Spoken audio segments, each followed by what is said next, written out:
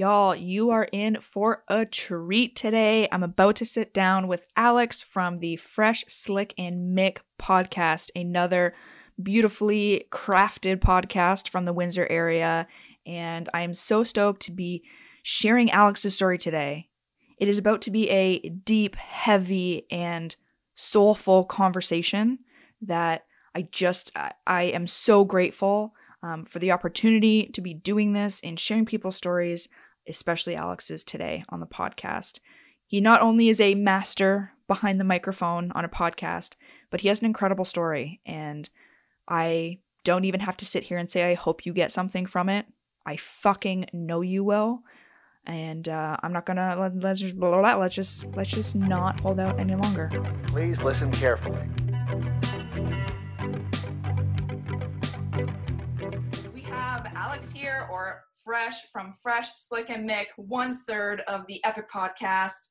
What do you guys call it? What's the Windsor, Ontario's finest modern millennial bro, Dan. You know it.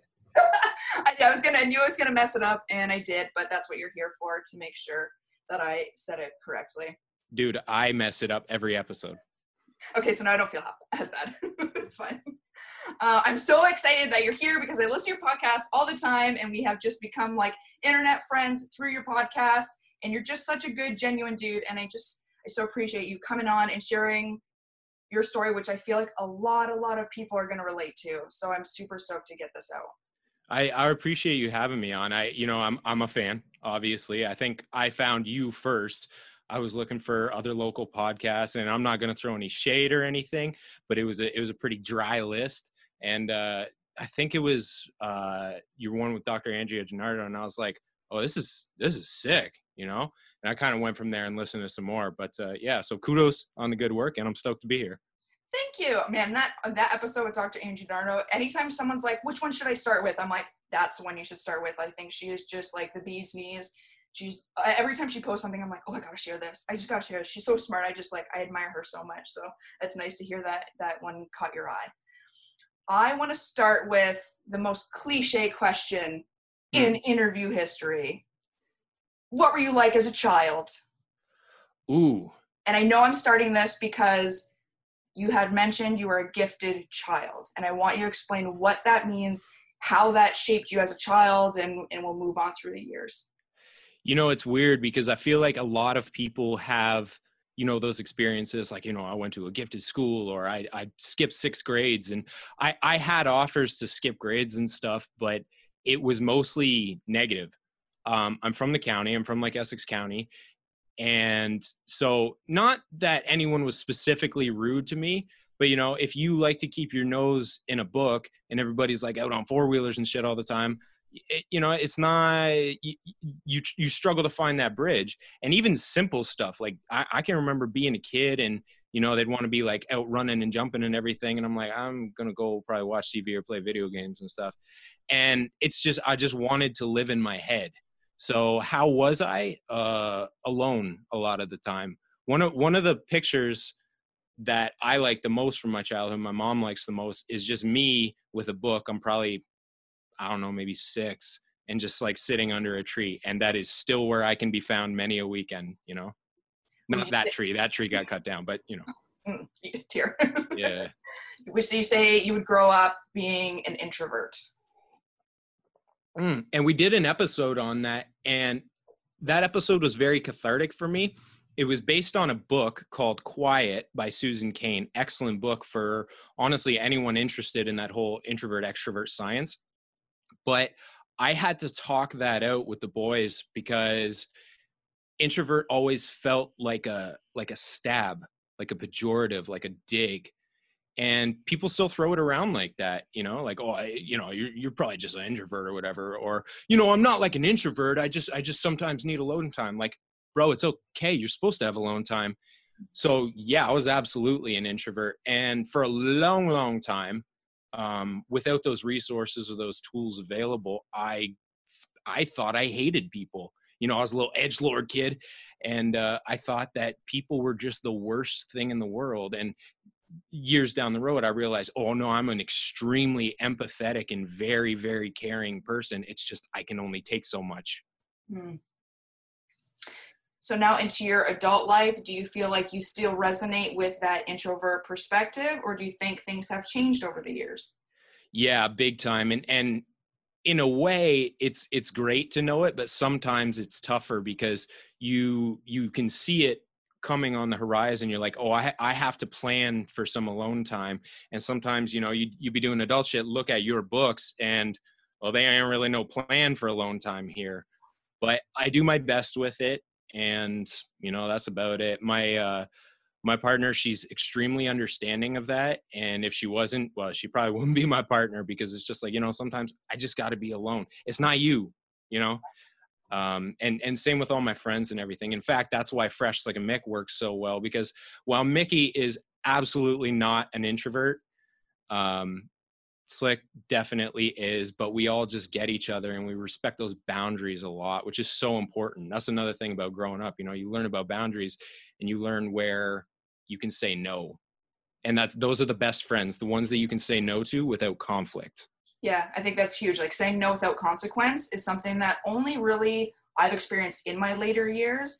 And also just hearing you say, like, looking at like your schedule and then there was like no allotted time for alone time, like literally gave me like a well up of like anxiety. I was like, honestly, sometimes I'm like, people message me on like a Tuesday and they're like, oh, do you want to hang out such later in the week? I'm like, no, dude, I'm all booked up. They're like, how are you booked up already? And I'm like, because I allot my shit correctly and I have 3 days that are just me. And it's something that I think a lot of more people should plan for, but I don't think we're taught to do that. Like we're not, like you're growing up to go outside, go see, like, I don't think society views, not even society, but like we're not growing up told to be like, take time for yourself. Sit with your thoughts. And I think that's something that a lot of people come to fruition with like later in life, the more self-aware you become. But it definitely is something that has made me more of who I am when I started like going against being like, I have to go out, I have to go drinking with everybody, I have to be this, I have to be that. When I suddenly like rejected all those things I thought I like air quotes had to do, I was like, oh, I like this so much more. I don't feel as stressed. I feel more me. And I think at the end of the day, like being an introvert is a sign that you are comfortable, hopefully comfortable with yourself. Yeah, you have to learn it, because all of society at large is geared towards, even if it's not extrovert specifically, extroversion. So you have to teach yourself. I was lucky enough that a friend lent me that book, but otherwise I'd probably still be a little jaded kid thinking, oh, I just hate people. Yeah. Which I think a lot of people also relate to, like growing up with their head in their books and not doing the same thing, which doesn't seem like the norm. But the more we talk about it, the more people I'm having these same conversations with people all the time where they're like, that was me as a kid. And I'm like, you're one of the most outgoing people that I know. And they're like, no, like my true self is introverted. And now I have like kind of adapted that where I'm like, I always say now, what do I say? I always fuck it up and do it backwards.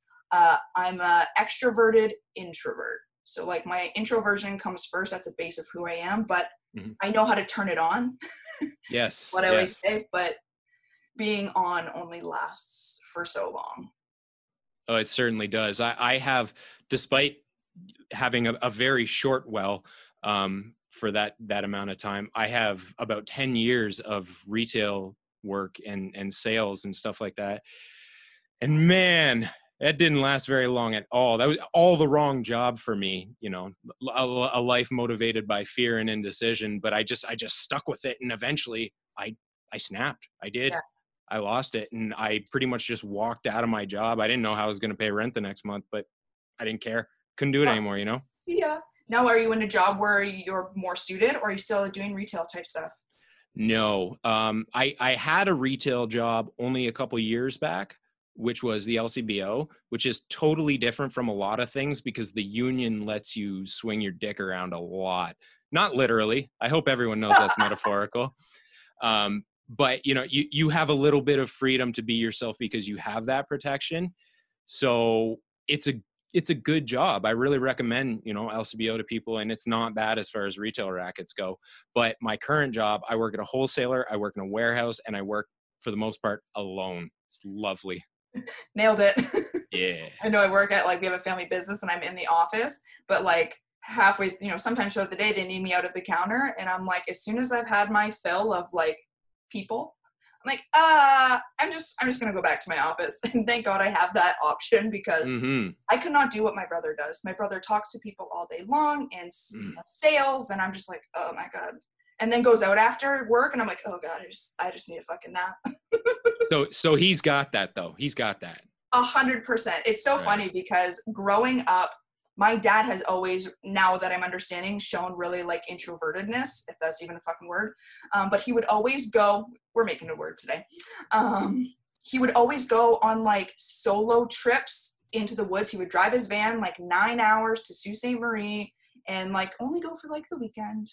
And I always like remember as a kid being like, that's so fucking weird. Like, that's so weird. And my mom is super extroverted.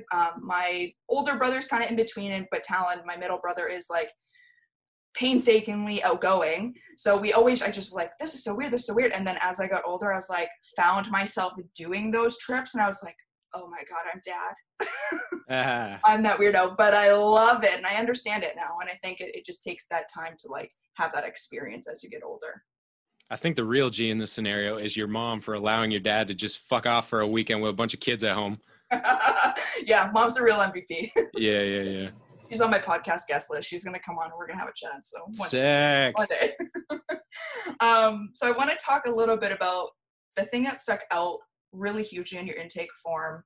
You wrote, I am the anti-success story. Yeah. Explain that to me.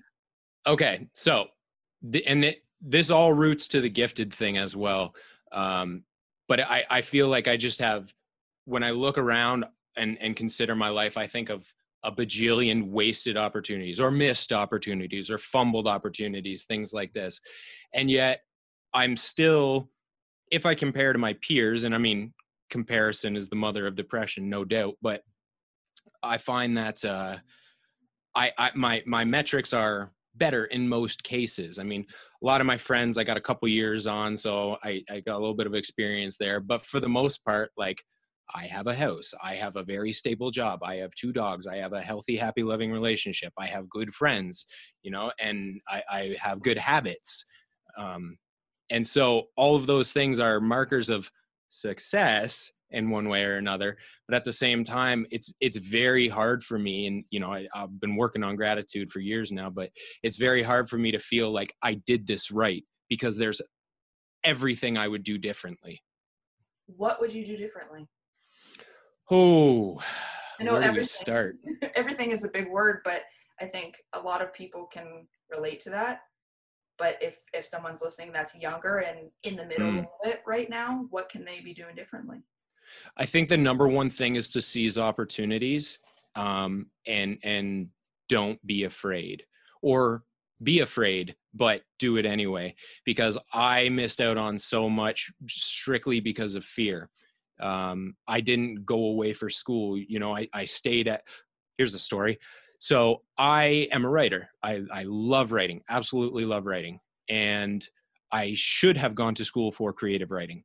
My mom told me to apply, even though I was kind of wary about it. I got in, my portfolio was approved and everything. And I'd never published anything. I've still never formally published anything, but I just, I'm fairly confident in myself as far as that goes. Go to the guidance counselor and I say, like, okay, so this is good. Like, am I good? And she's like, oh, I don't know about that program. I'm like, huh? Like, it's my dream, right? I mean, I shouldn't have been at U Windsor, but I wanted to be a creative writer, absolutely.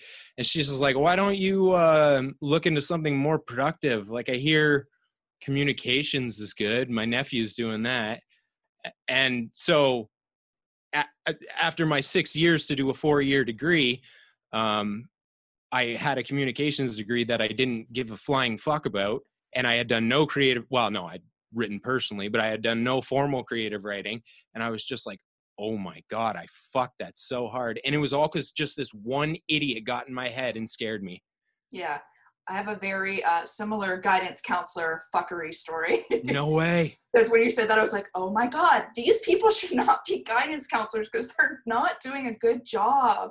When I was like in grade I think it was like going in grade 10, going to grade 11, I wanted to take communications, ironically, that you just said that. I wanted to take like the communications course in grade 11, and my guidance counselor at the time was like, that's probably not like a viable like option for your future, so maybe you should take another science course. And I was like, bro, I'm getting like 50s, like science is not my thing.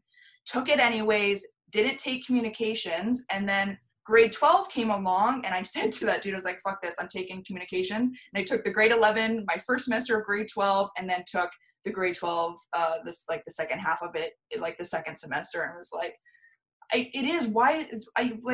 we look up to these people to tell us, like, to give us that guidance, but there should be more than just one person. And I know that's hard for like a school system to set up, but it shouldn't be based on what they think is viable. Like, you need to work with the student. And then I went back years later, and like that guidance counselor became a math teacher, and I was like, well, this makes sense. He just likes math and science, and just wanted me to be part of the superior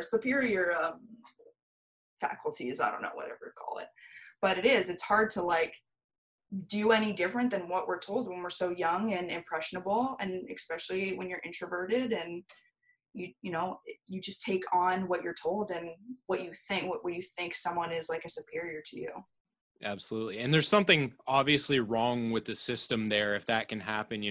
At 18 you can go and die for your country, but you can't buy a bottle of booze. That's the obvious answer. But even that system, like, you can sink yourself into debt for potentially the rest of your life, or at least cripple yourself for decades at an age where you can barely vote. I was 17, I couldn't even vote. It's a horrible, horrible system. I know. I have so many opinions on the education system as it is, and how it's going to be not hopefully, that sounds so terrible, but like failing in the future, and it's going to be changing so much in the future because of the way the internet is set up and yada yada. That's a whole other fucking conversation. I want to talk about you because that's what you are here for. I want to talk more about your writing, and like, when did you start writing? And I had this conversation with Allie on a podcast about misery, and like writing from misery, and how that is such like a big thing in the arts community in general. What's your take on like that need to not need, but it is like that expectation that like your writing is going to be better if you're miserable? There's a human tendency to focus on the negative. It's absolutely true. And that is not just the case when you're writing, but it's also when you're reading. So things are far more impactful, and it's very easy. If you just look at literary descriptions of hell, there are a billion of them filled with the worst tortures, going as far back as Dante or before. Look at literary descriptions of heaven.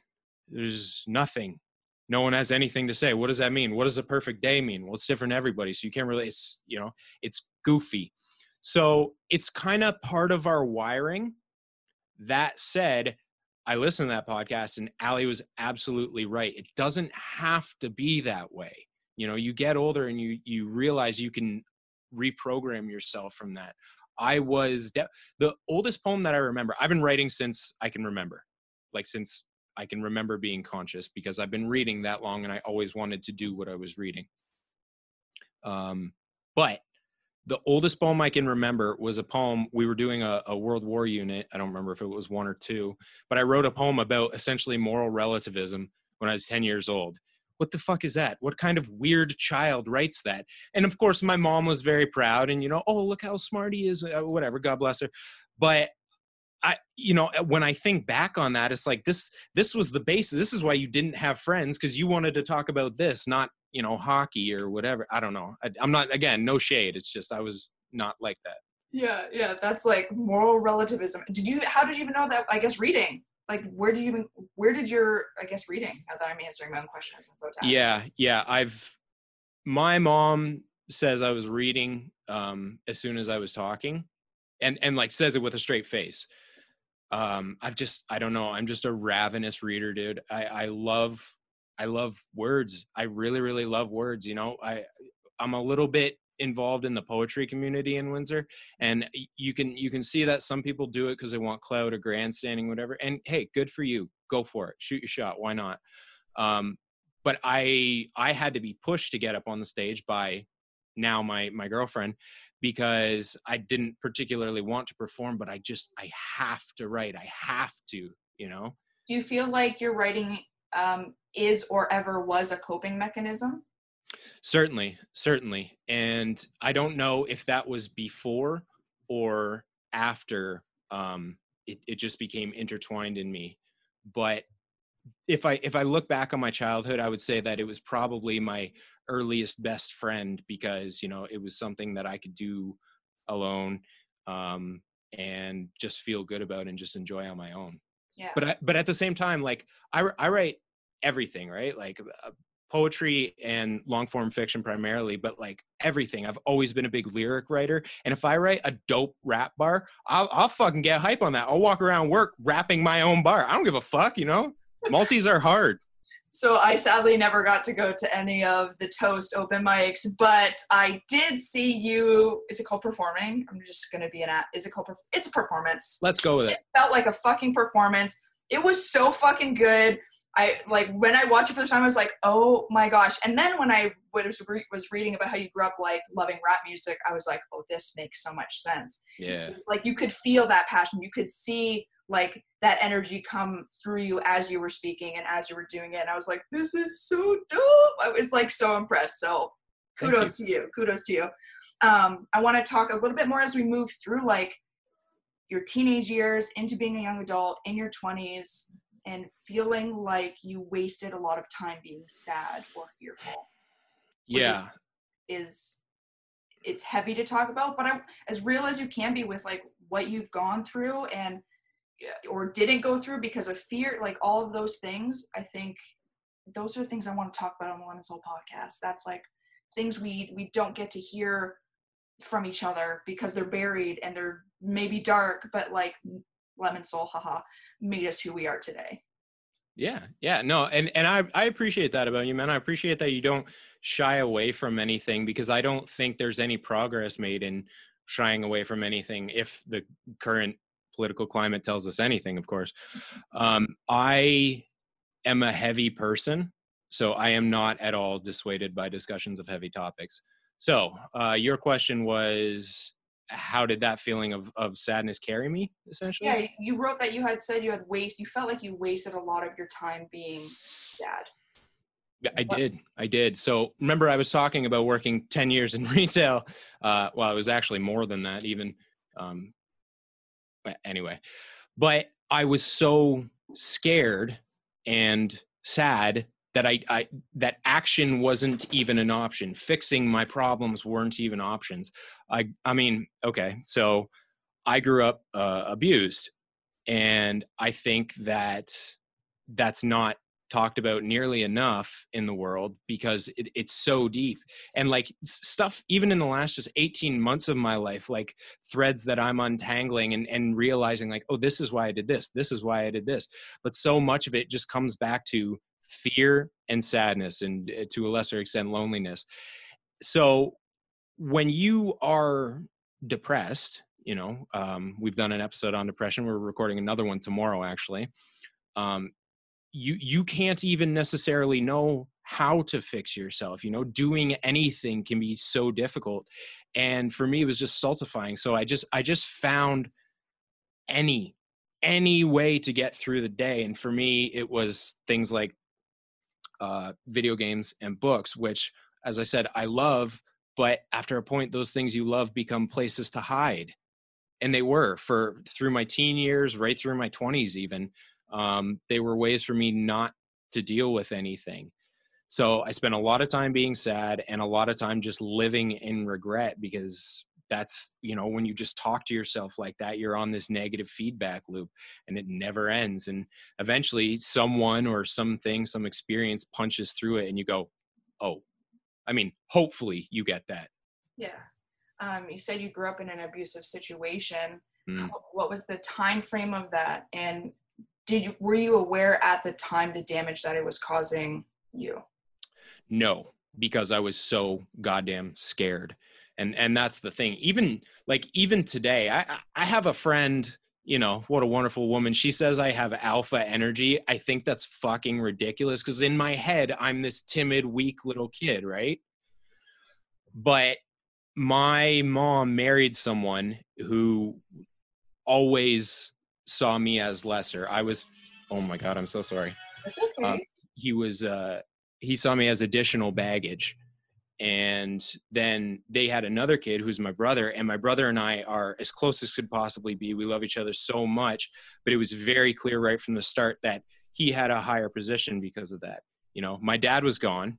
And when you're that young, and I'm talking like 5, 6, right up until I left the house, right up until I was 18, you look around and you don't know what to do, right?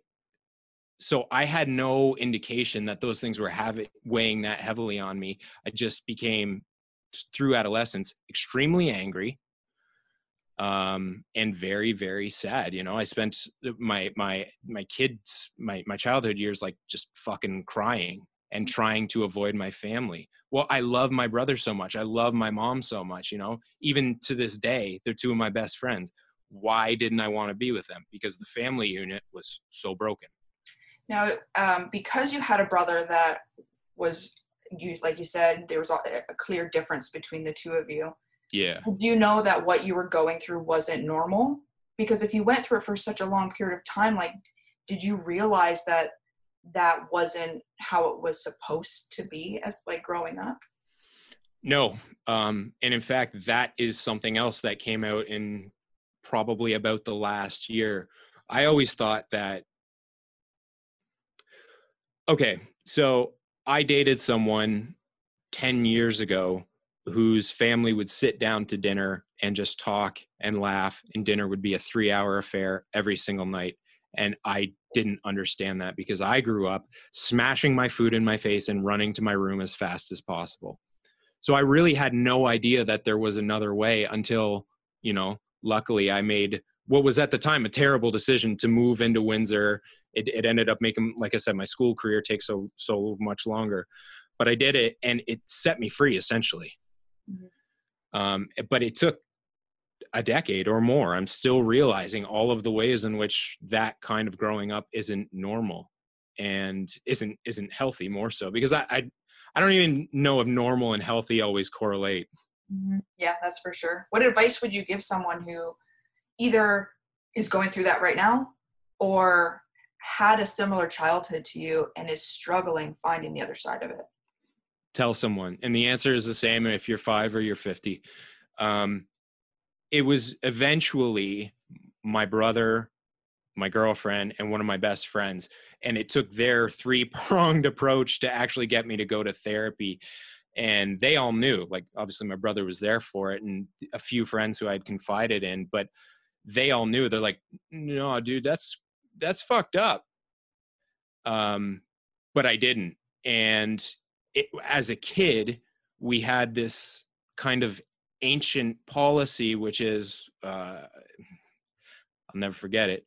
What happens in this house stays in this house. And it was sort of like a family privacy thing. And I don't want to think that there was any evil intent behind that, but it ended up being the blanket that was used to cover all of these things that should have seen daylight 25 years ago. Mm-hmm. And the fact that then when it did come out, I was in my middle teens and everyone was just kind of like, huh, yeah, that's terrible. Well, you look good now. And I'm just like, guys, no, like I still can't go home safely. Like, you don't fucking get this. And so all my family, like people I love so much, people I know that care about me, you know, they still didn't help. So the answer, if you're not getting help, is tell someone else. Mm-hmm.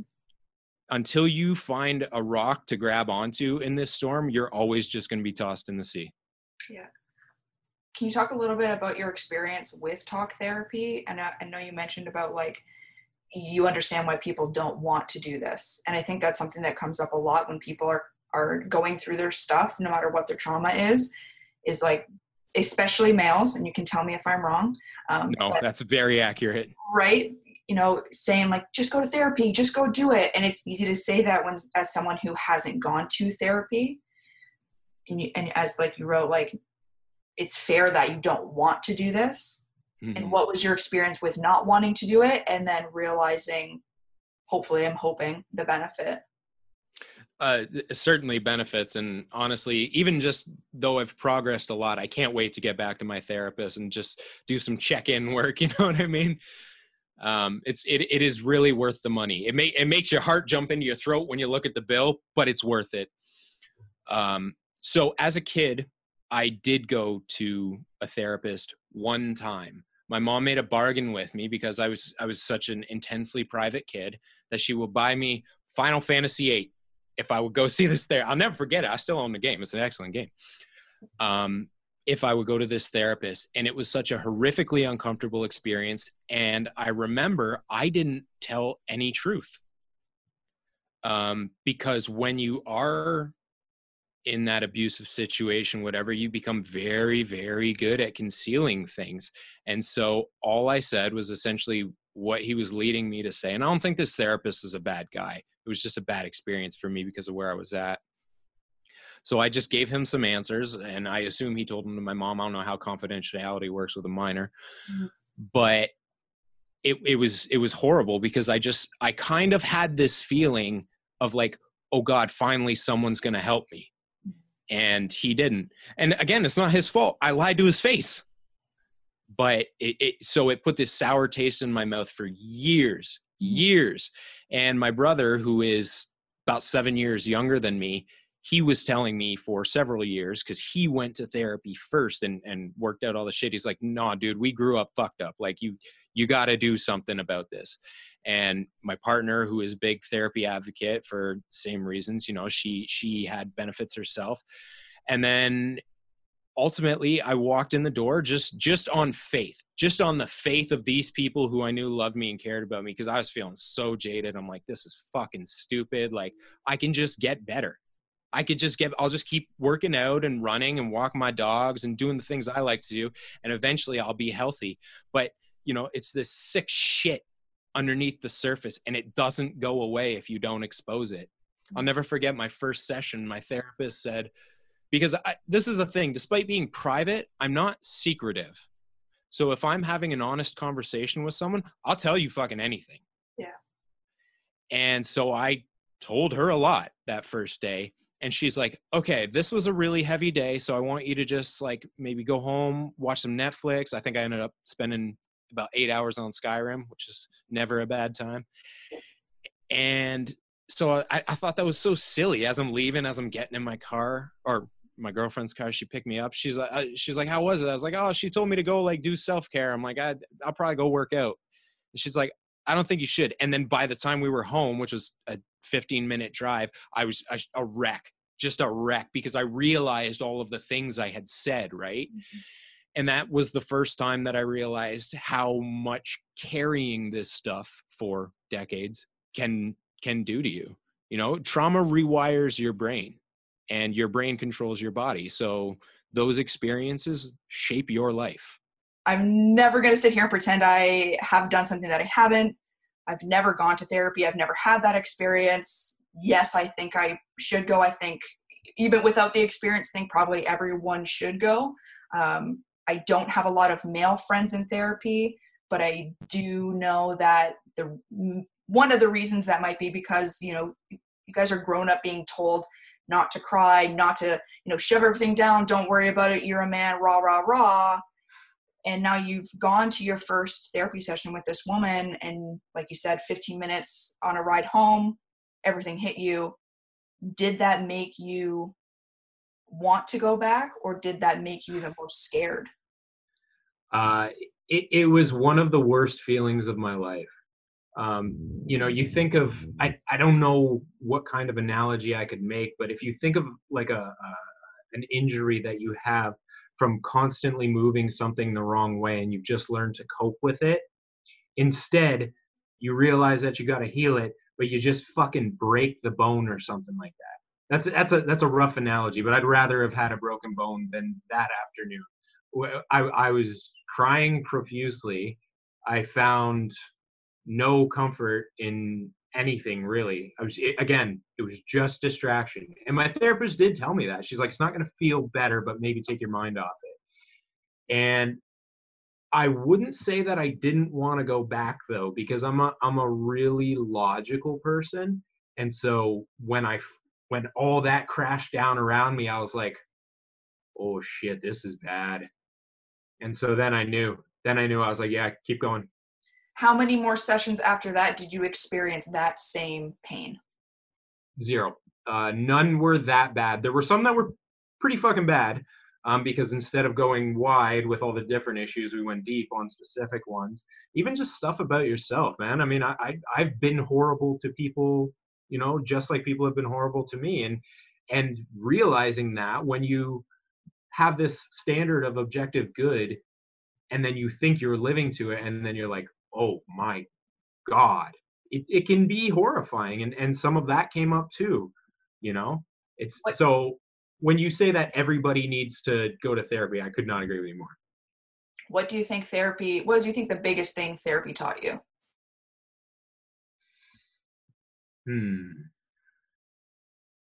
I don't know. I wish I had an answer for that, but I don't think there's any. I'll tell you what therapy taught me. Therapy taught me that talking works. Because it wasn't anything that actually bonked me over the head and said like, oh, here, you're better. It was just a gradual process of working through my issues. And like I said, I'm a logical person. So when my therapist would point out like, oh, maybe you should pay a little more attention to that, I would pay a little more attention to that. And it's like, oh shit, you know? So yeah, it does work. Therapy taught me therapy works, which might be a little self-serving for them, but I firmly believe it. Did your therapist ever have you confront your stepdad? No. And in fact, that's something that's kind of ongoing because my mom is still married to that person. And so dude, it's weird. It's weird. And I don't know because my mom knows. And I have zero doubt that my mom loves me more than anything in the world. And so holding that thought along with this extremely disparate knowledge of what happened is like, how can both of these things be true? But they are. And I just know that they are. So it's still something I have to deal with from time to time. I've drawn lines in my head, like, you know, this person will never meet my children.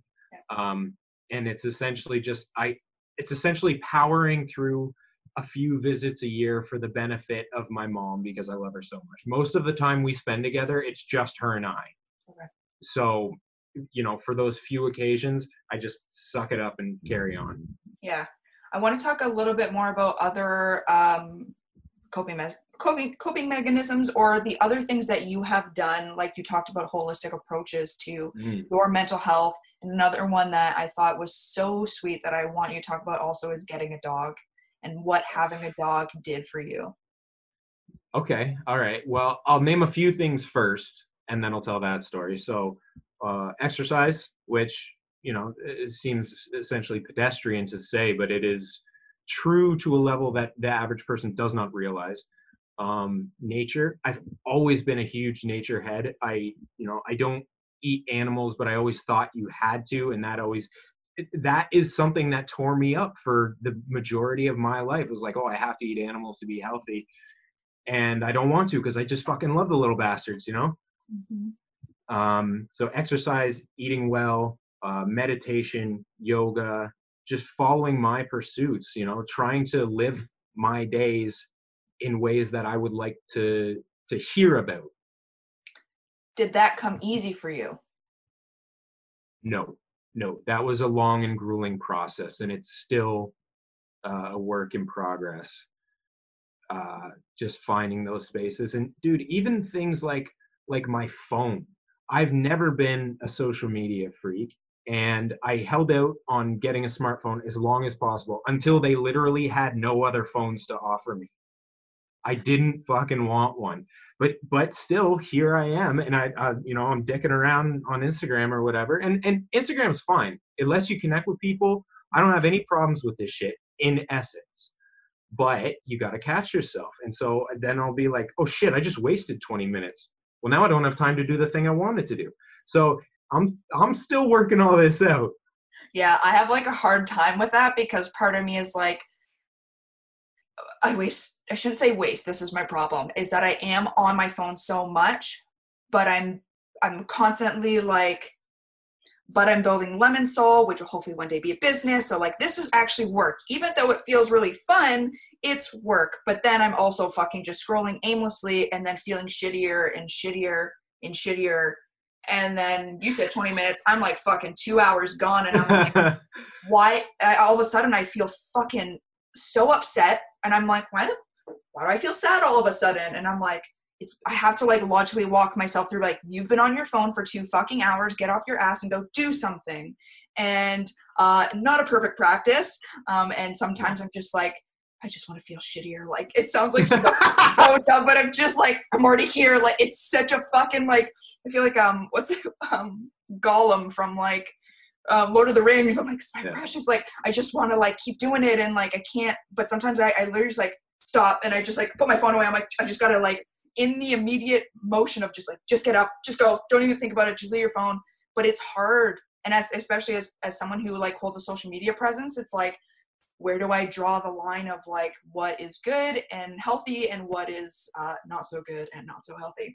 But it's a hard line. And it, again, like you said about exercise or walking outside in nature or eating healthy, they all sound so rudimentary, but it's not as easy as it sounds for a lot of people, if not most people.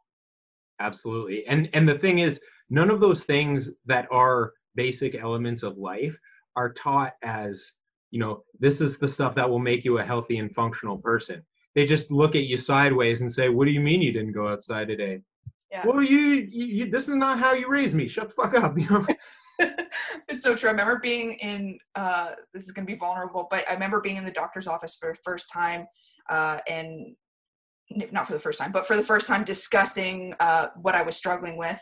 And there was no discussion of exercise or let's get you on a meal plan or blah, blah, blah. It was, why don't you take this pill for a couple months and see how you feel?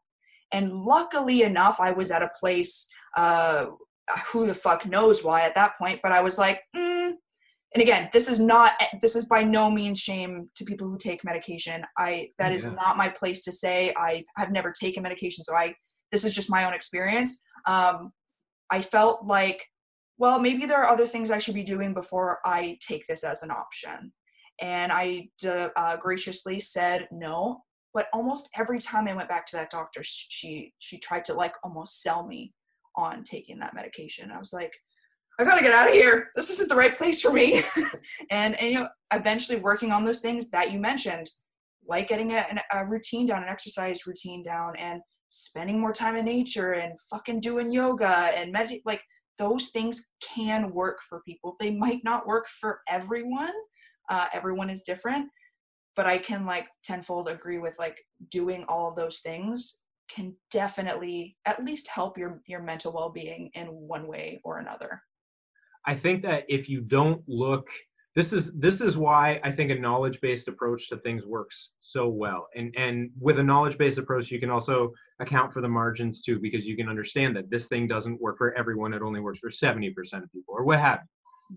But if you look at all of those different things like we're just talking about right now and say, how much of this is absent from my life? Maybe I'll look at these factors before I go to, prescription medication or whatever. And again, prescription medication can be a great short-term way to get you there, but it might not help in the long run, or maybe it will. But you need to consider what is absent first, I think. That's me. I'm not a doctor. I know. So I'm like, I always have to preface this like, this is just my opinion and or experience because right. What works for me is not going to work for you. And if anyone has listened to me ever talk, I say that probably 1,000 times per episode. But I appreciate it. Well, thanks. You commented on a post that I made recently Dun dun dun. I asked how yoga has changed your life or something along those lines. And you wrote, yoga literally taught me what self-love is. Tell me why. Okay, so let's call it between 3 and 4 years ago, I was a go freak. I slept between 4 and 5 hours a night, if that. Yeah, sleep has always been a tough one for me. That's another thing. Do you sleep well? Anyway, so I was getting up at 4:30, going to the gym, going to work. This is when I worked in a position I hated, so that was a big stressor. And I also rock climbed, which I had to since axe as a hobby because it's just too time consuming. You can't have them all. And I took care of my dogs. And so all of these different things. And I never had any fucking time. And I just wanted to break down. I wanted to make time for meditation because it's supposed to help you with your mental health, but I didn't have fucking 15 minutes to meditate. And so eventually on certain days, because rock climbing is not something you can do every single day, or you shouldn't do it every single day, I was using that time block in the evening hours to do yoga. Just looking through YouTube. I honestly, again, no shade to anyone who has a yoga business. Good on you. It's a beautiful thing for the world. But I would never pay for a yoga class. YouTube has a billion free yoga classes, and I have a $10 mat from Winners. Okay, wait, though. Have you ever been to a yoga class? Oh, yeah. Okay.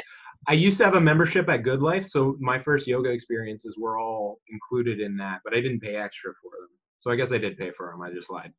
Have you ever done hot yoga? Once. Never again. It's either hit or miss. Bro, I run hot. This is the thing. I'm wearing a shirt out of politeness right now, but I don't wear a shirt in my house. I'm just a very warm person all the time.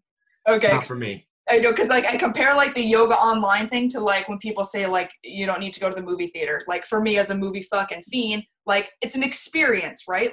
There is a difference between watching a movie on Netflix, which is also great and way cheaper than watching being in the theater and being around people and all that and that type of stuff. It's a different experience. So when you said the yoga online versus the yoga in person, I'm well, there's a difference. You're absolutely right. There's definitely a difference. And again, no shade to anyone who prefers that experience. It's just I'm fucking cheap. So we gonna roll like that. Our mutual friend Kevin, he actually took me to a yoga class with a friend and who is an instructor, and that was one of the most punishing experiences of my entire life. That is not where I learned self-love. That's where I learned to hate that woman. Shout out to Kev. Love you, Kev. God bless. Okay, so there's a channel called Yoga with Adriene, and I found her videos really helpful because she had things of all different lengths, and then she would talk about this is for your hip flexors, or this is for your lumbar. But then there was also stuff for mood support, and I was kind of yoga and meditation often go hand in hand, but I'm not a spiritual person, so I'm I don't want a fucking guru. I don't want someone who's going to tell me how to live. But one day I was having a really, really bad day. And this thing was called Yoga for Self-Love. As you mentioned before, the male world teaches you that self-love is fucking corny. And that's what I thought. I'm still not sure it's not, but I've learned to embrace the concept. So I do this Yoga for Self-Love, and it was almost an hour one. And about halfway through, I'm just laying. And this is a really dark period in my life. I should preface with that. But about halfway through, I was just laying on my mat, fucking bawling my eyes out, dude, because she was saying things like, "You should thank yourself for taking this time to come to your mat." And I guess that's something that an instructor can give you that you can't always get from just watching yoga on YouTube, which is these things are all for a reason. So, thank yourself for taking this time to come to your mat. And, movement should be considered an act of self-love. And then when I considered that all of these things that I do, waking up, working out early, and doing rock climbing because it gives me that rush or whatever, all this shit is literally because I'm trying to make myself better. I was oh, oh, holy shit, I do love myself a little bit, which is the most fundamental thing in the world for a lot of people, and good on them, but it was rare for me. I hadn't really heard of it, and I hadn't really understood it at all. And so, yeah, shout outs to Adrian for teaching me to love myself. Well, and I think also only really in the last couple of years has the term self-love been on the forefront, right? Like there wasn't really ever a term for, like you're saying, like all the things that we do to better ourselves, whether it's mentally, physically, it all comes together as one. And self-love has been now this trending word online that we can actually like put a sticker on it, which for a lot of people is like, oh, self-love, it's because it's trendy, everyone likes to like roll their eyes at it. And I'm like, okay, you don't really understand though. If you just look at it as like from the base of it, who the fuck cares what it's called? Is it helping you? Is Right. it making you a better person? Who the fuck cares if it's trending or not? Like, it doesn't matter at that point. Yoga, and it is an interesting hearing you say that you're like not a spiritual person. Are you spiritual? Before I go on this rant, are you spiritual now or still not so much? No, that's part of my ferociously logical brain. Is it's just all white noise to me. Okay. When I first started yoga, again, I went to it for the physical. I went, I was probably, in my early 20s, just looking for another way to exercise because I couldn't get myself to the fucking gym. And I was like, maybe this will work. And I went to my first class, and I don't ever buy $120 like month membership and I've never fucking gone. And because I went once and I was like, this is fucking stupid. And I never went again, and I wasted $120. Oh, But no shame to her. She's lovely. I actually went back like years later and took like a 4-week fucking yoga course with her. But anyways, I went to it for the physicality. And then, like you said, like, I don't want a fucking guru. I was in the mindset of like, I don't need this shit. Like, I just need to sweat.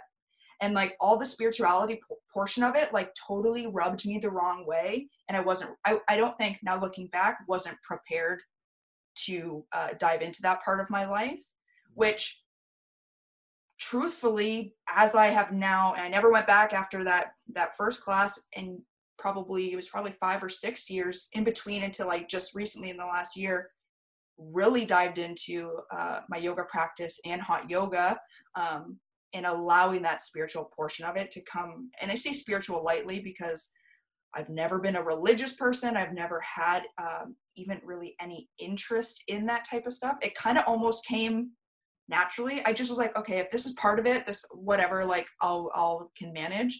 And then slowly it started like shaping me, and I started to feel things, and I was like, then I became that person. And no shame, I do it, and I do it with all my love. I'm like, I just want to put my bare feet in the grass, and I just want to get grounded and, be outside and stretch.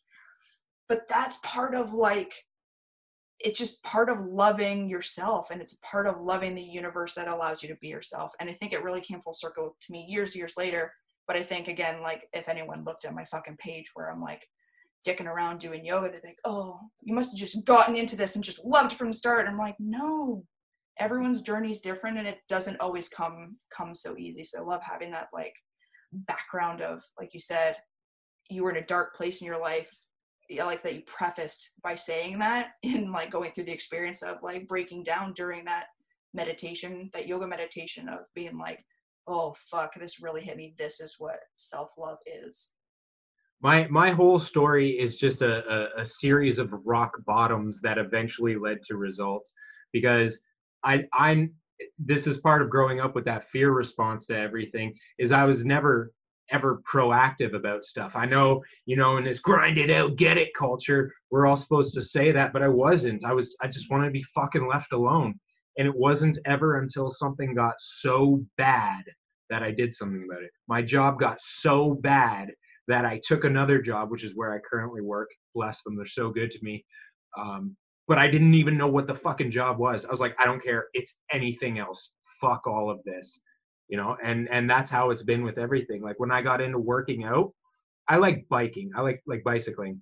And I always kind of have, I don't know, it just feels nice, It's a good, easy exercise. I was never athletic as a kid, but in the winter of 2015, it was so fucking brutal, like snow and cold and shit, and I couldn't bike to work, which is usually my exercise for the day. And so I was like, fuck it, I'm just going to get a gym membership.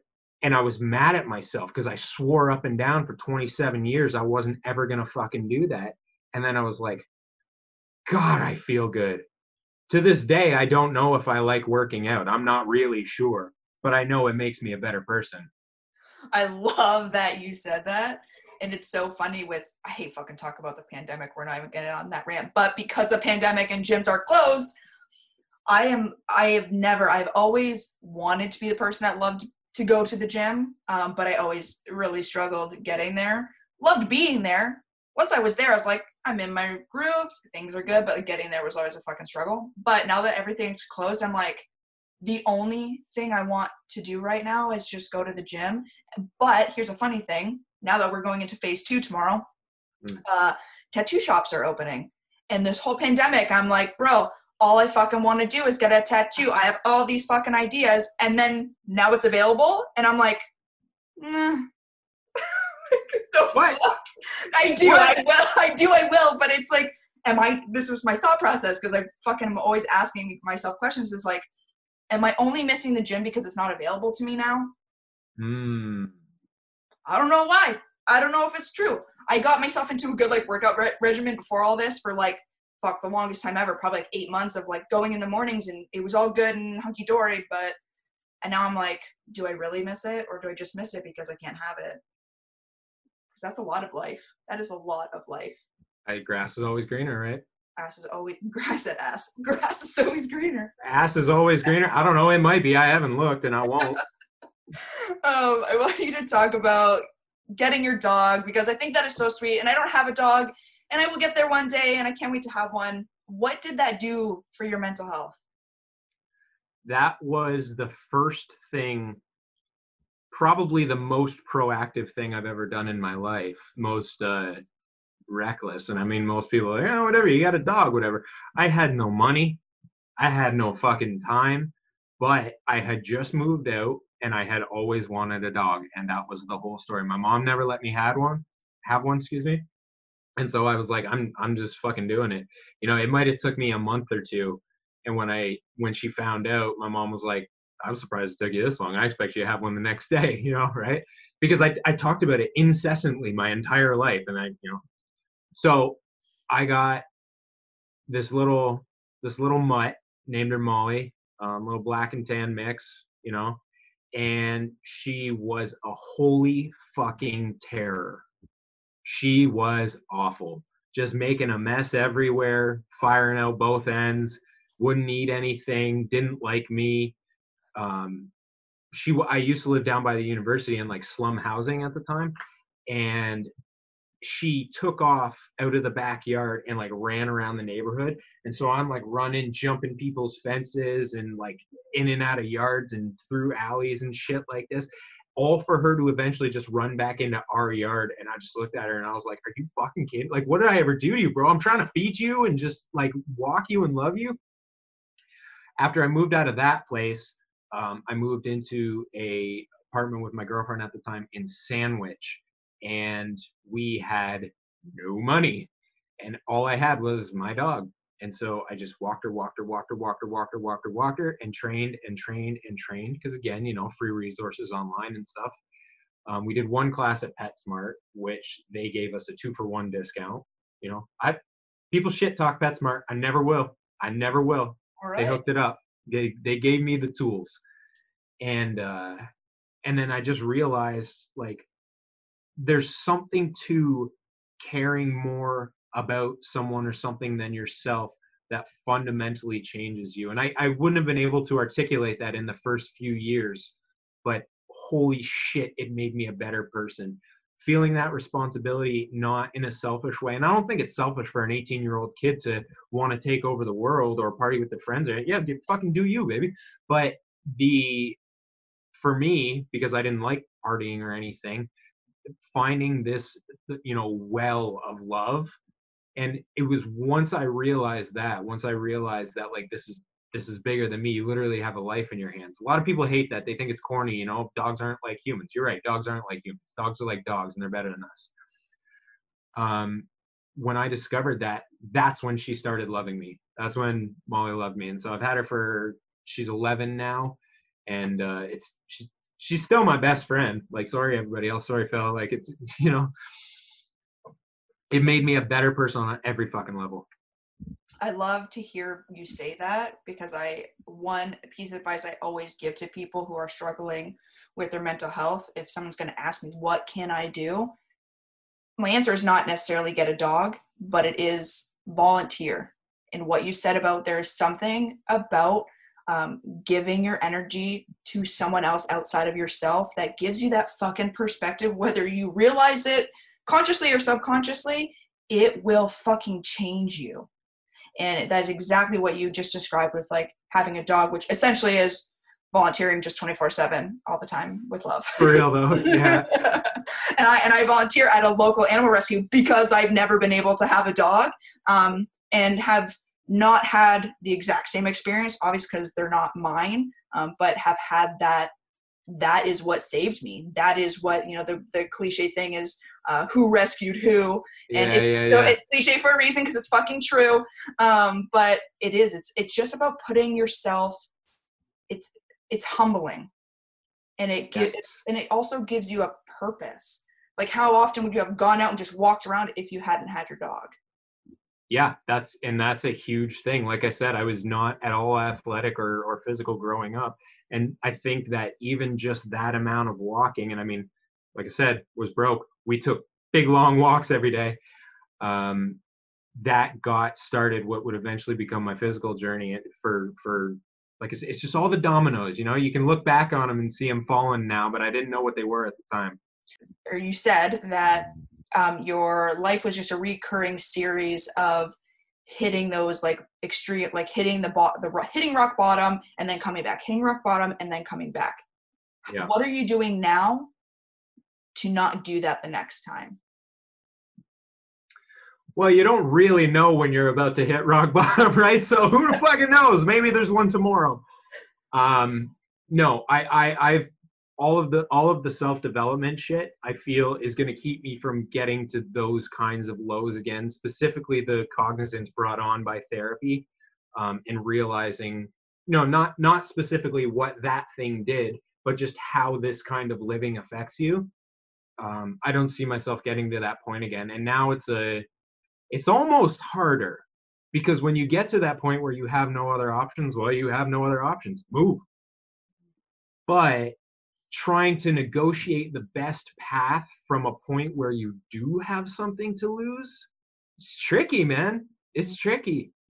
I don't, you know, I've got things now that are, again, bigger than me. You know, I've got a relationship which I didn't have for a long time, and that was a source of misery. So I don't want to fucking lose it, because this is my best friend, right? And Molly.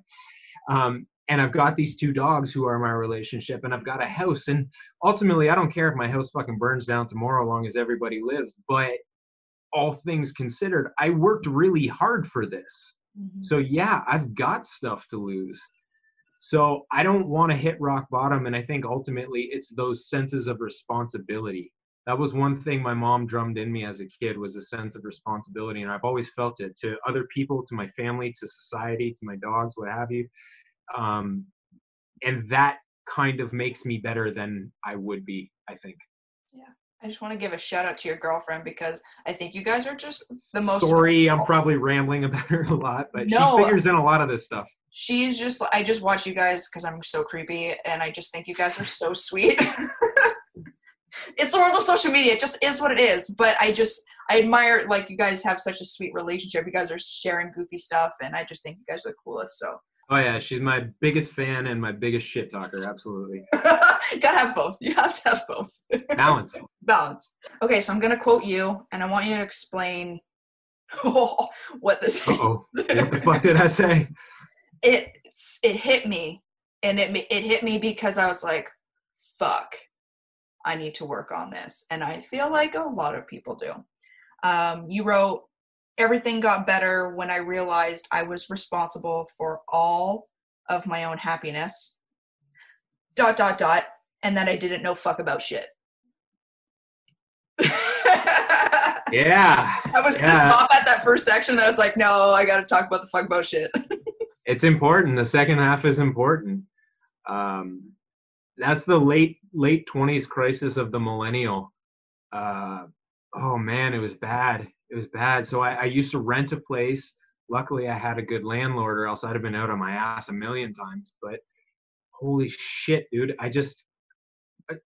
When I finally got the job that I have now, or at least started working at the company I have now, I'm surrounded by a bunch of dudes in the trades, right? And one of the guys there who, Slick, Mitchy Slick, the homeboy, he is a super fucking handy guy, and he would ask me to come help him with stuff. And, you know, kind of like we were talking about, one of the best ways to make yourself feel good about yourself is to help other people. So, sorry, Slick, I like you, but it was really just to make me feel good. But he was asking me to come help him with like home projects and shit. And I'm like, I don't know any of this fucking shit, you know? Like I barely knew which end of a screwdriver to hold.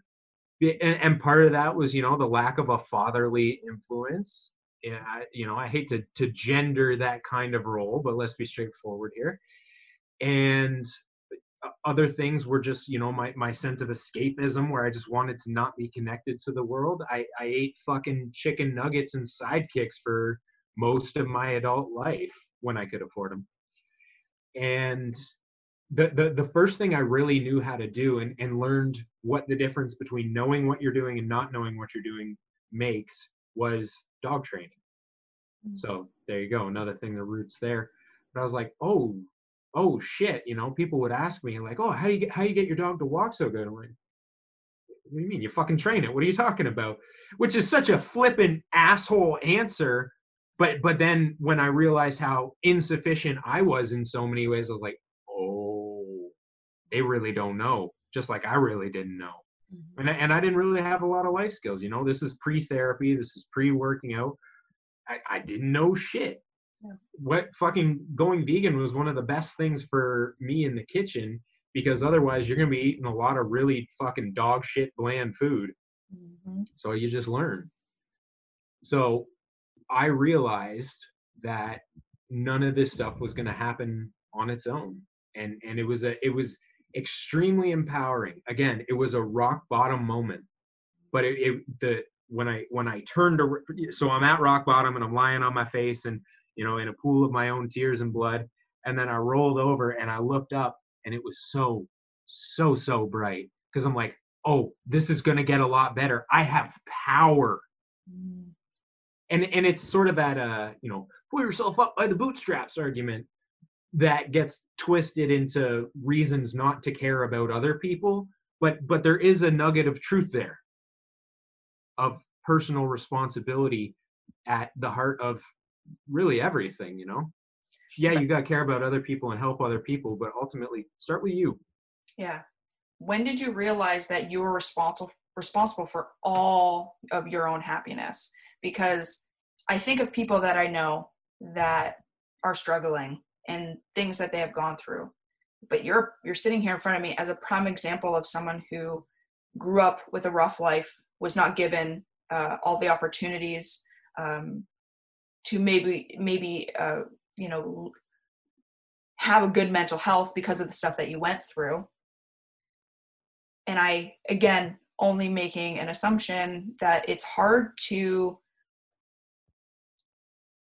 like, you almost blame what happened to you for why you're not happy. How did you come to realize, or have you realized that your happiness is your responsibility? Meditating. So all of this can be traced back to that whole gifted thing. And I'm not saying you shouldn't congratulate kids on a job well done, or steer them into the best programs if they're showing themselves to be, you know, more capable or intelligent or whatever than their peers, of course. But just telling someone over and over, you're really smart, is the fucking worst thing, because then you're sitting there expecting good things just to happen. But I was so fucking good at school with my eyes closed, I didn't ever have to try. And so now I'm 20 in university and I have no idea how to assert myself. Not in school, in any way. So when I started meditating, and I only use guided meditations because I don't have the wherewithal. And this is now I'm into some of these other good habits like working out and cooking and eating right and everything. But those didn't click for me as being responsible for my happiness. They're just like, you should do this. They were just rules. But when I meditated, it kind of got into, ultimately you've made a choice to bring yourself here to give yourself a better life. Sort of like what Adrian said to me that one fateful day, but in a more level way. And that's part of what you get from mindfulness is not so much peaks and valleys, but the straight course through. And when I got past the initial stage of meditation where you're just like, I don't know how to fucking do this, because it's very frustrating to start. Thank you for mentioning that. Oh yeah. It's so hard, especially now. Like I said, phones, video games, stimulus everywhere. No doubt. But when I got there, just that sense of power and realizing the why and the what that go hand in hand there. Ooh, that was good. Again, hard, because I was at such a low point, but those points are the ones that stick out. Did you know that, like you're saying, you were in your low, again, doing the meditation, similar to like my question about going to therapy? Was it hard to keep going back to meditation? Because I feel like people get stuck and just say fuck it and don't do it. Did it come naturally to you to go back? Was there the logical brain working there of like, I know this is going to help, so I'm going to do it type thing? Yeah, there was. So, do you know who Tim Ferriss is? Yeah. Okay, so Tim Ferriss has his podcast where he interviews, high performers and the best in their fields and all that shit. And he pointed out, I got turned on him by 4-Hour Workweek, because don't we all want that? But his was the first podcast I ever paid attention to, and he pointed out that most of the people he was interviewing meditate. And so that was what I kept in my head those times when I was like, this fucking sucks and I hate it. And when I got 3 minutes into a 20-minute meditation and said, fuck this is stupid, I'm frantic, I'm anxious. Now it's a little bit of everything. I still have that, but there's a bit of discipline. There's a little bit of enjoying it. There's knowing what the benefit on the other side is, so it's a little more complete picture. Yeah, I love that, like, step-by-step look at it, because most people just look at it as like this one thing that is you standing there with your arms like this, no one can see me, so this makes no fucking sense, but you probably know what I'm fucking talking about, and your eyes are closed and you're fucking so zen. And I have on numerous accounts tried to get people to meditate and them not do it because of that block. But it's nice to hear that someone who does meditate, you're still going through those steps. Like, there still is that little bit of not wanting to be there, or uncertainty, or there should be 12 other things you should be doing. That's part of it. Dude, 1 out of 7 meditations a week is good. The rest are frantic and trying to shut down and catch yourself and all that fucking shit that goes in hand with it. I'm not going to explain it to everyone. But so I was working my sales position, and I have my mother's temper. And the reason ultimately that I knew sales was not for me was not even because of my introversion, but because people feel confident when they know something that there's no respect necessary. And I couldn't fucking take it. And so I was always just a whistling kettle all the time. Back when I was a manager at a different place, I was a monster. Ask Kev, he'll tell you.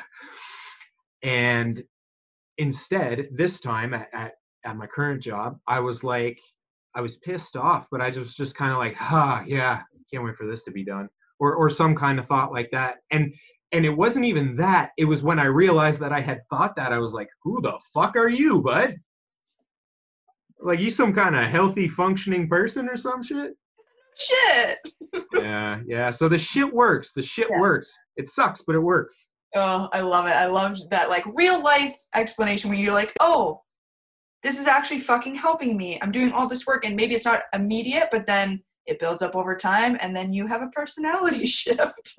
Exactly. And I like the weightlifting analogy, because of course I would, where, you know, each time you come back to your thoughts, it's not the concentrating that is actually the exercise. It is the getting scattered and then coming back to it. And that's like one rep.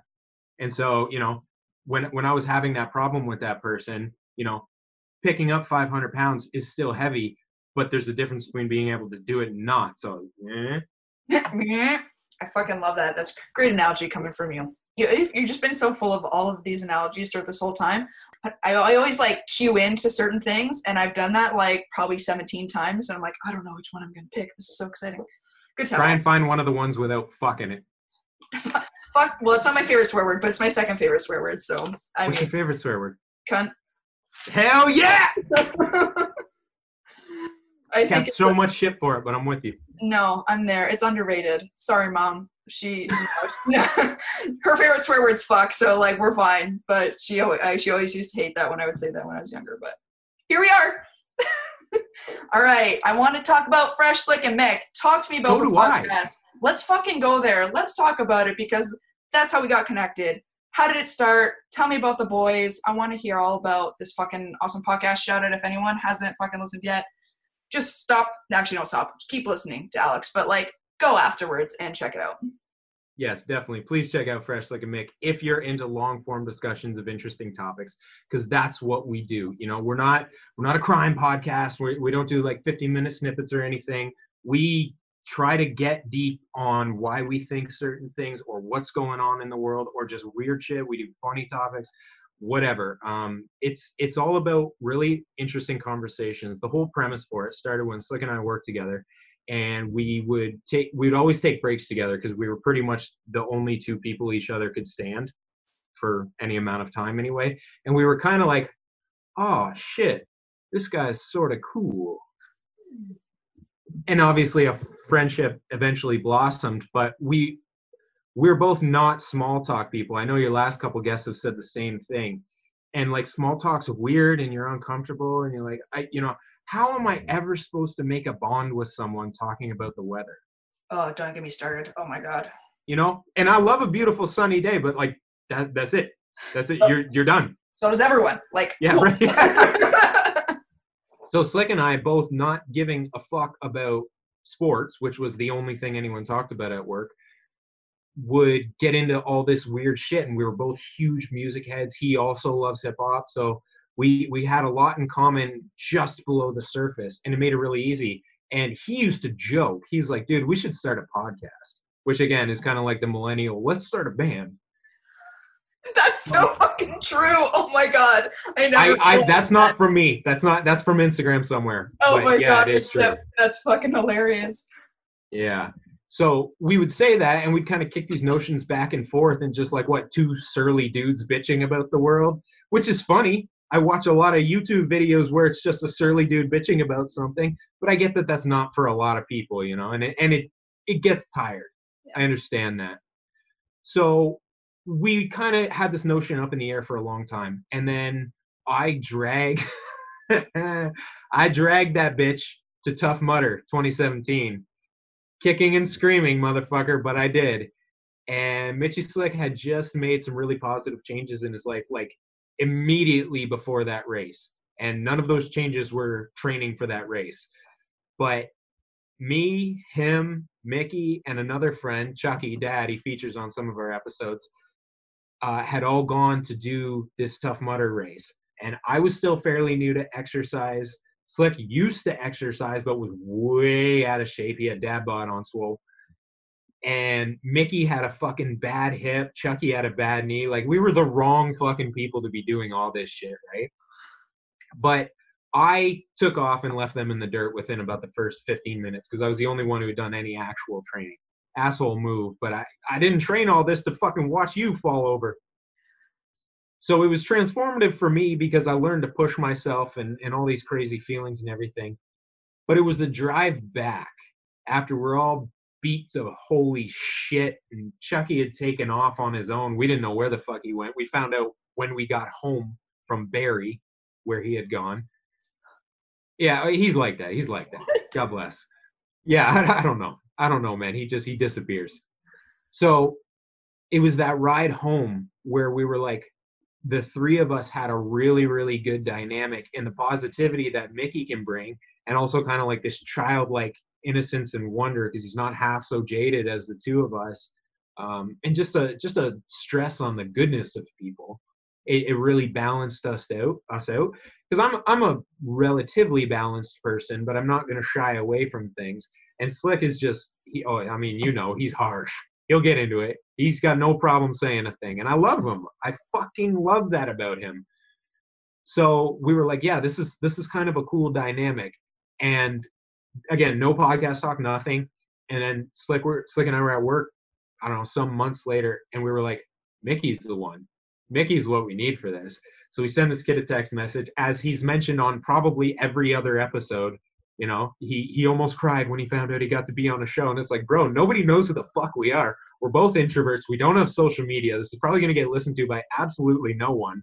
But yeah, you want to come shoot the shit with us for 3 hours, 2-3 hours? And he's like, yes, absolutely.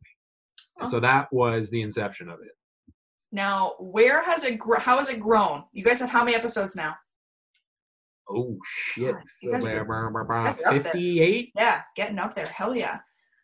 How has it changed like over time? Like, how have you seen it change over time, whether that's based off of the type of discussion or even your form of podcasting, because people love that shit also. Like, how has it grown over time? So the form has remained pretty true because do you know the band A Day to Remember? You're a Warped Tour kid, right?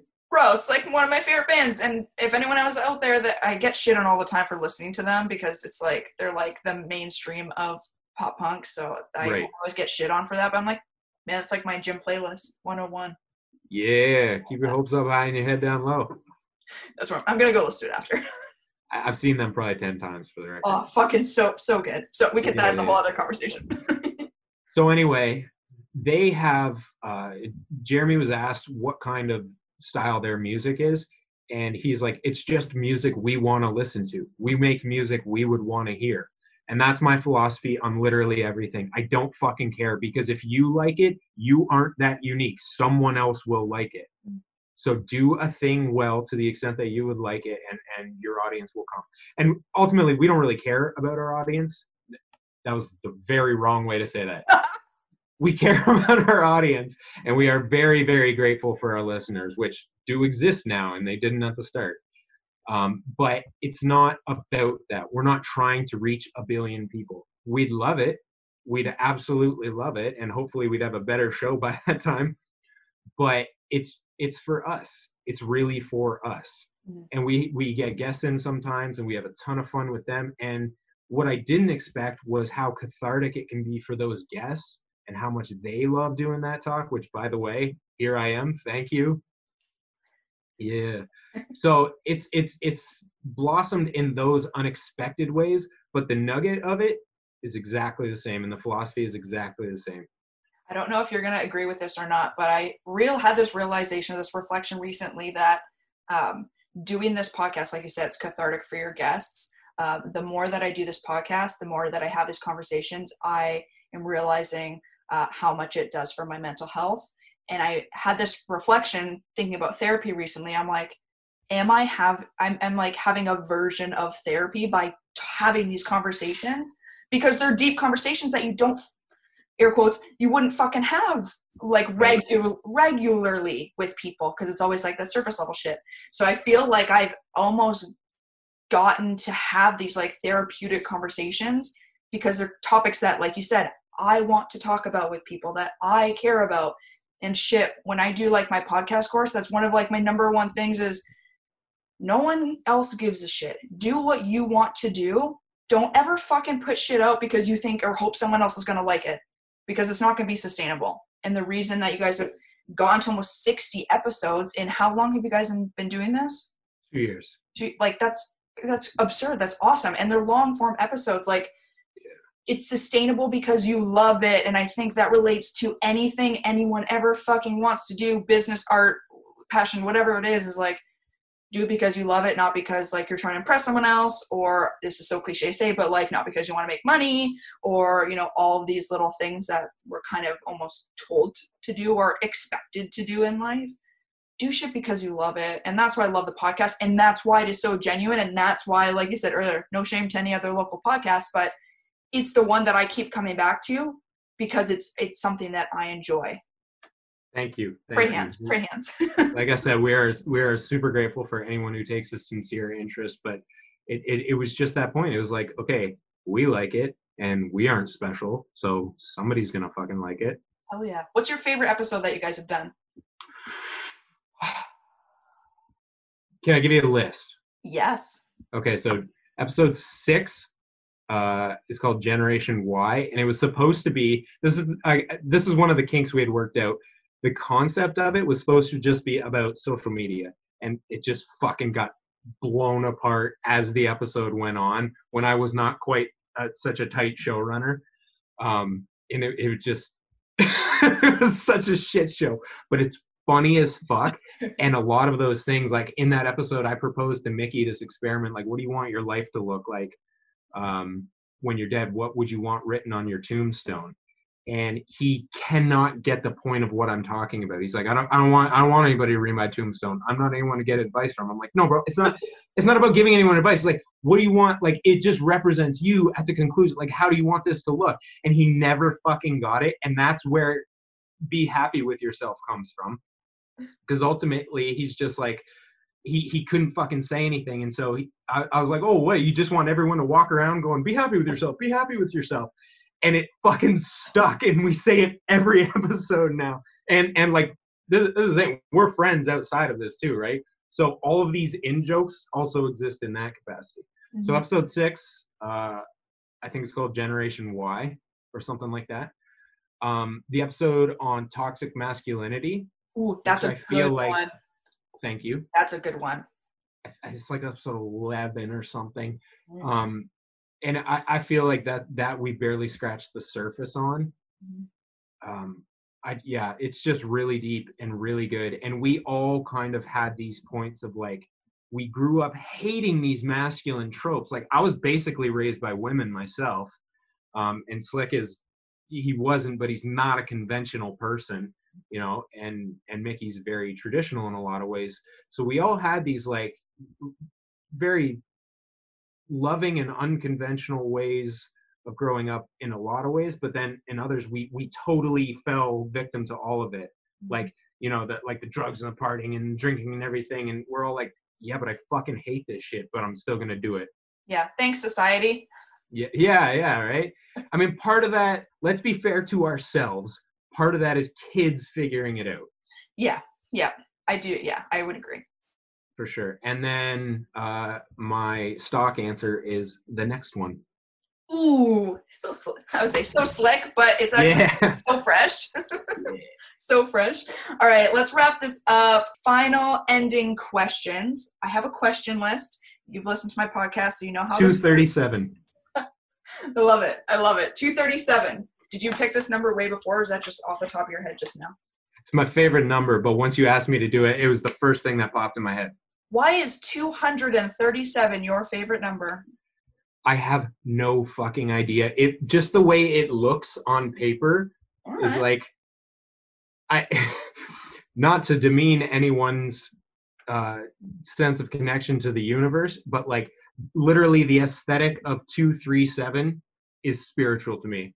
I cannot explain that. It's one of my irrational beliefs. As long as you feel it in your core, I'm here for it, man. I'm here for it. All right, 237. Through all of life's twists and turns, who has been there for you? We just talked about a lot of twists and turns. Well, the obvious answer would be my mom. Even when she was figuring heavily in those twists and turns, I never, ever, ever for a second doubted that. And she's always pushed me to do what she even when the guidance counselor told me to make that stupid fucking decision that I did end up making, my mom was like, that's a fucking stupid decision. You should be in writing. You know, she's always wanted the best for me, and I've never doubted that. But the less obvious answer would be me. Yeah. I never ever, this is the thing, in the lowest of my lows, and this is probably a residual of being my mom's child, but I never gave up on myself. Yeah. I couldn't. I don't know how to. Yeah. Fuck yeah. Ooh, that was like deep. I don't know how to. I like that. Want to do another one? Hell yeah. All right, pick another number. Oh, right. Oh, shit. 145. 145. Do you get a lot of like 1 to 10? Yeah, bro, it fucking sucks. Like, anyone who's listening that's about to come on the podcast, fuck. I literally, like, always. It's usually between, like, it's always the first page. I'm always looking at the first page. Can someone just reach for the stars a little bit? Fuck that page. Fuck that page. All right. When have you worked hard and loved every minute of it? Tough Mudder 2017. Hardest thing the hardest thing I ever did, because like I said, not a physical person. I had trained running. I had done a few hills, but I didn't know what the fuck I was doing. I had no idea what to expect. The only thing I said going into it was, I'm not going to stop running. And my lungs lit on fire and my stomach wanted to fucking rip out of me. And it just like pain. And then the pain just stopped. Do you know the song Sweatpants by Childish Gambino? I don't. I'm sorry. I'm not in the hip hop game. No problem. Anyway, it's a 3-minute song, and I rapped that song to myself for the 3 hours it took me to finish that race, just on repeat. That was my watching haters wonder. You don't need to know anyway. I'm gonna listen to it now. yeah, Sweatpants. It's so good. But that song, and then it was just my mantra, and I just didn't stop. And then when I got to the fucking finish line, I wasn't even tired. I was just surging with fucking power. And it was all because of the struggle. It was not in spite of the struggle. It was because of the struggle. Fucking lemon soul, bro. Lemon soul, baby. What up? Okay, follow-up question. Have you done a Tough Mudder since? We did Tough Mudder 2018. Okay. And that was, I mean, I crushed it. But Slick was not in the best of shape due to some injuries. And Mickey was doing photos that day. Nice. 2019, I was herniated and unable to do any such thing. And as far as 2020, we're in this COVID bullshit. So I will do it again, but I have not since 2018. Dope. On to the next one. Let's do one more because these are just good. You just got the good vibes. Let's do one more. Okay. 333. I was literally about to I hope he goes to the 300s because you did 1 in 200, 1 in 100. 333. So many pages to flip.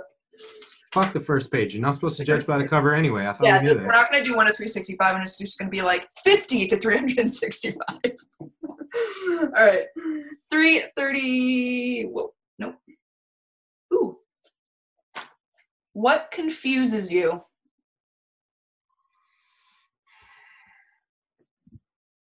There's a lot of things that confuse me. That's the problem with having an open mind is you spend, and this is not me tooting my own horn because it's massively frustrating. You spend a lot of time trying to parse out people's bullshit that they haven't even thought that much about. But I think ultimately, and this is not a lovey-dovey answer, this is a serious answer. Hate. I literally don't get it. I mean, I get hating someone who's done a horrible thing to someone you love. That's simple. That's as unconfusing as possible. But like baseless hate, like fucking, I mean, stereotypes, yeah, sure, that's an easy go-to, but there's so many people who are so angry and vitriolic about so much, and I don't fucking get it. You know, it's my gut instinct to go, oh, well, they haven't really looked at themselves. Oh, well, they haven't really done any self-development. But ultimately, you don't know that person's story. And I don't like to think that I know anything about anyone, and I also don't like to think people are lost causes. So it's just like, what the fuck, man? there's so much world. Let's not make this worse on each other. Yeah, I think also like when you said that, my first reaction was like, I wonder what how they grew up. I wonder, how they were raised. I wonder, I always end up reverting back to like your childhood. But it is like you're saying, like my first tendency is to like be that empath that like has that question mark. But at the end of the fucking day, it's like, why? Yeah. It's not an excuse that you've gone through shit. There's so much to be, like you're saying, there's so much to look at, so much to experience, but people get stuck. And that's where why don't you want to be better? Yeah. A lot of people don't. It's too much work. All right. Last question. Oh, shit. Do you know what it is? Oh, fuck. You do. I'm going to make you think about it. I'm going to let you wither like a little worm. Oh, I'm blanking, man. I'm sorry. I know you're going to say it. I'm going to fucking smack myself. I know you listen to all my episodes, so I would never shame you. Yeah, I do. If your life was like a photograph, what would it look like? I thought a lot about this one. And I think that the simplest answer is just, so picture like a totally black night and just the moon, just a bright single point of light. Because that's the easiest way for me to think about life, is just like, you can ignore everything and just focus on where you're going, focus on the one good thing, focus on the light bringer. I see, in a way, I kind of see myself as that light in the darkness, because I am no longer, I don't think I'm a dark person anymore, but I'm comfortable in darkness. So makes me want to shed a tear. That was actually super fucking the dopest way to end this podcast. I didn't think you were gonna do a dark starry night with that usually people go grand and like that's so particular, and I really like that. I really, really like that. Man. You get an annoying degree of particularity here. Anything we missed before we wrap up? Anything? What's your last piece of advice for the people listening? I don't know shit about shit. That's my advice. Learn about yourself, because I don't know shit. Yeah, and go listen to Fresh, Slick, and Mick. Oh, yeah, that's a big advice. Definitely listen to Fresh, Slick, and Mick, available on all podcast platforms. And what's your Instagram handle? Where can people find you? Me personally, or the podcast? Wherever you want to send people. I better send them to the podcast, at Fresh, Slick, and Mick. Just spell it out just like that. If you really want to find me, it's Alexander Black, ALXNDR Black. See, I fucking spelled it weird and I always forget, but that's it. Black, the A is in it, the vowels in the last name? The A is in Alexander and the A is in Black, otherwise right. No vowels. All right, cool, yeah. Cool. All right. Dude, we did it. This was fucking dope. Fucking nailed it. Y'all, I am so grateful that I got to sit down and have this conversation with Alex. We covered such an array of topics and so much goodness that has come from so much heaviness. And there is nothing more powerful and motivational to me than hearing someone talk truthfully and vulnerably about what they have gone through. And I just want to give a super fucking big, massive thank you to Alex for being that person today. I don't have to sit here and say, I hope you enjoy the episode, because I know you have. So with that being said, please check out the Fresh, Slick, and Mick podcast. If you liked listening to Alex talk, which I know the answer is yes, you're going to love their podcast. Long form, great conversations between Fresh, Slick, and Mick. And until next time, have a great fucking day.